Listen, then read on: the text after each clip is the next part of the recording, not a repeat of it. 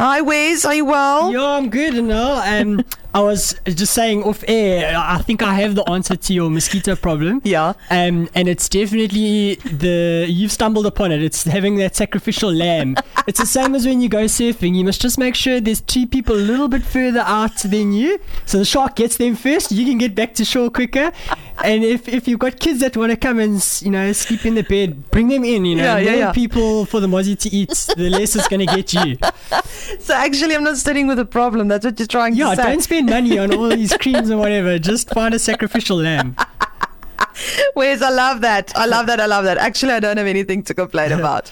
Wesley, of course, it's week 19 already that he's visiting us. And of course, he's talking about your finances every Thursday morning around about this time. We're a little bit late this morning, but don't worry, we'll make up for it. Okay, so today's topic is covering tax and specifically what to think about if you are wanting to claim home office expenses. I think a lot of people, they don't think about this. So our tax year closes at the end of February, and since COVID, with the huge shift to remote working, people may be wanting to claim some home office expenses. I have a friend that's still working from home. Yep. Their company decided, it's much better. They saw over COVID, so for the last 4 years already. But anyway, can you talk us through this a bit? What does it entail? So, look, personally, this is my view, is that SARS focuses on this a lot. And ever since COVID, the world has changed. And like you say, remote working is now kind of the accepted and the done thing. And taxpayers are for sure going to want to take advantage of being able to claim these potential deductions.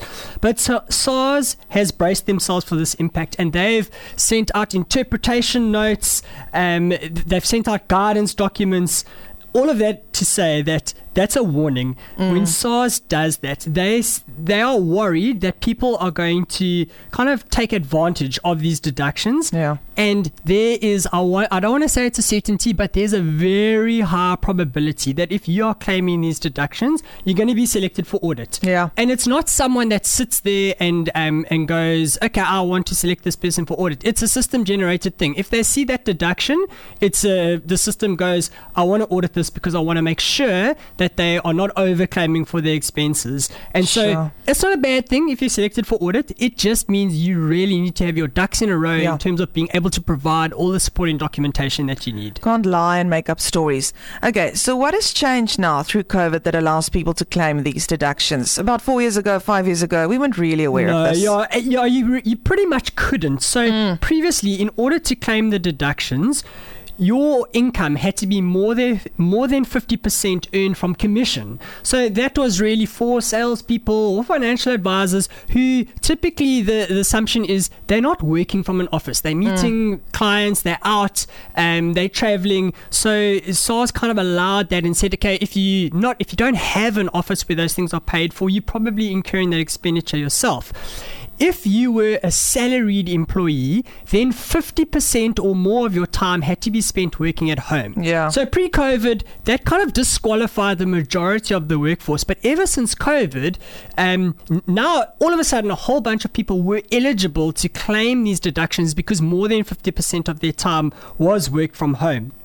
But now where it gets tricky is that the requirement for these to be able to claim these home office expenses is that the place that you're working from must be specifically equipped to be able to perform your function that you would from work. Yeah. So that means it can't be a room in the house that is a bedroom or some other type of room. It has to kind of specifically be used for the purpose of an office. But what I do want to say is that I am not convinced that SARS is able to police this in any way. I just wanted to ask you that. How are they going to know? They're not. That to me, that's the real practical answer. There's theory and there's practicality. The big reason for that also is because by the time you submit your tax return, it's 6 months after the year end. Yeah. So it's not like SARS can come back and do a check. Even if they had to rock up at your house and say, hey, I want to see your home office, you can, and they find that it's actually a bedroom for a child that you had, you can go, yeah, it is now, but 6 months ago it wasn't. And how do you prove that? Yeah. If they want photos, oh my word, you can go and doll up your room as nice as you want and make it look exactly how SARS wants it to look. So practically it's not really an enforceable thing, but that's not to say that there's not going to be issues. Yeah. Because SARS is going to want the nth degree of documentation. They're going to want your floor plans to see that your proportion of your home office expense to the allocation percentage that you're using is correct. They're going to want all your statements to back the stuff up. And what it comes down to me is it worth the schlep? Is it worth the admin? Sometimes it's not. My view is it's not.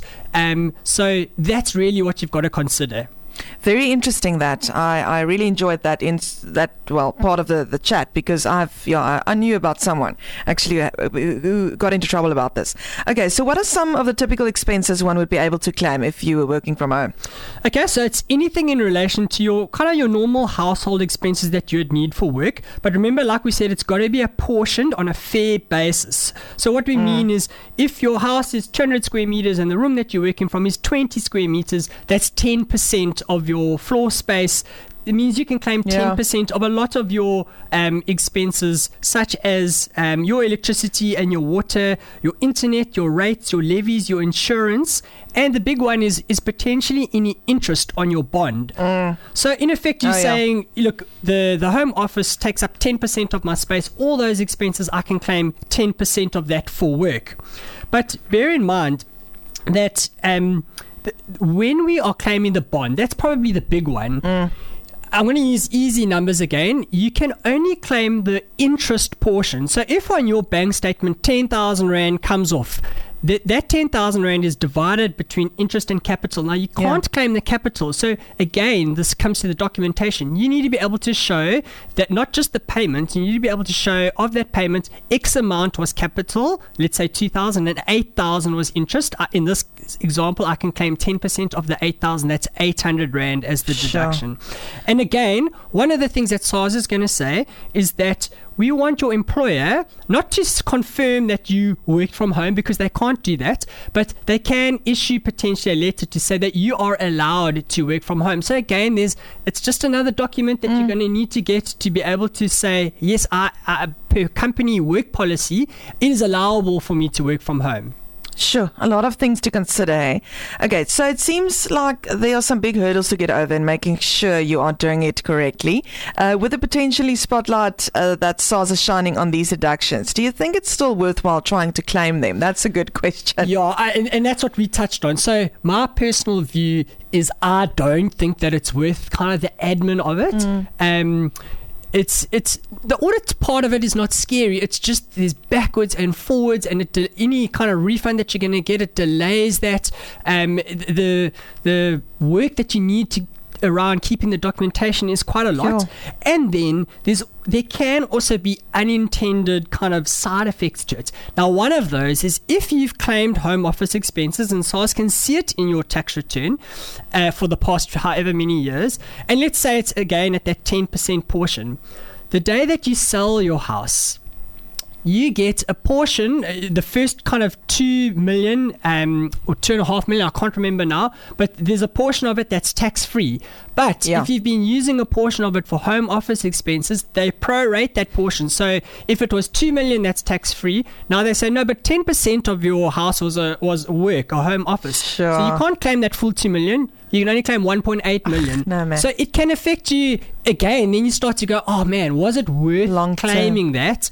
Because it's affected me in other areas. So it's a helpful thing to have a chat with whoever does your tax or a financial advisor. Is this thing worth it? It can be in certain circumstances, as long as you're willing to deal with the pain of being selected for verification. Yeah, like you said, 3, 4, 5 years down the line when you sell your house, I mean, you're going to be you're giving up a lot for I don't know that you would have gained the 200,000 in tax deductions. Exactly. So again, was it worth it? Think about it very, very carefully. Okay, thanks, Wes. So good to hear what's on the horizon for the upcoming tax season, of course, and where it looks like SARS will be focusing their attention. Pay attention when Wes comes in. So if you're needing any help with planning your taxes, you can email Wes. It's WES at GDA, of course, .co.za, or get his details from our Helderberg Facebook page. So if you have any problems, just let me know on the WhatsApp line and I'll pass it along. Thank you, Wes. That was a great chat. Really informative. Cheers, Anna. Have a lekker Thursday. Enjoy.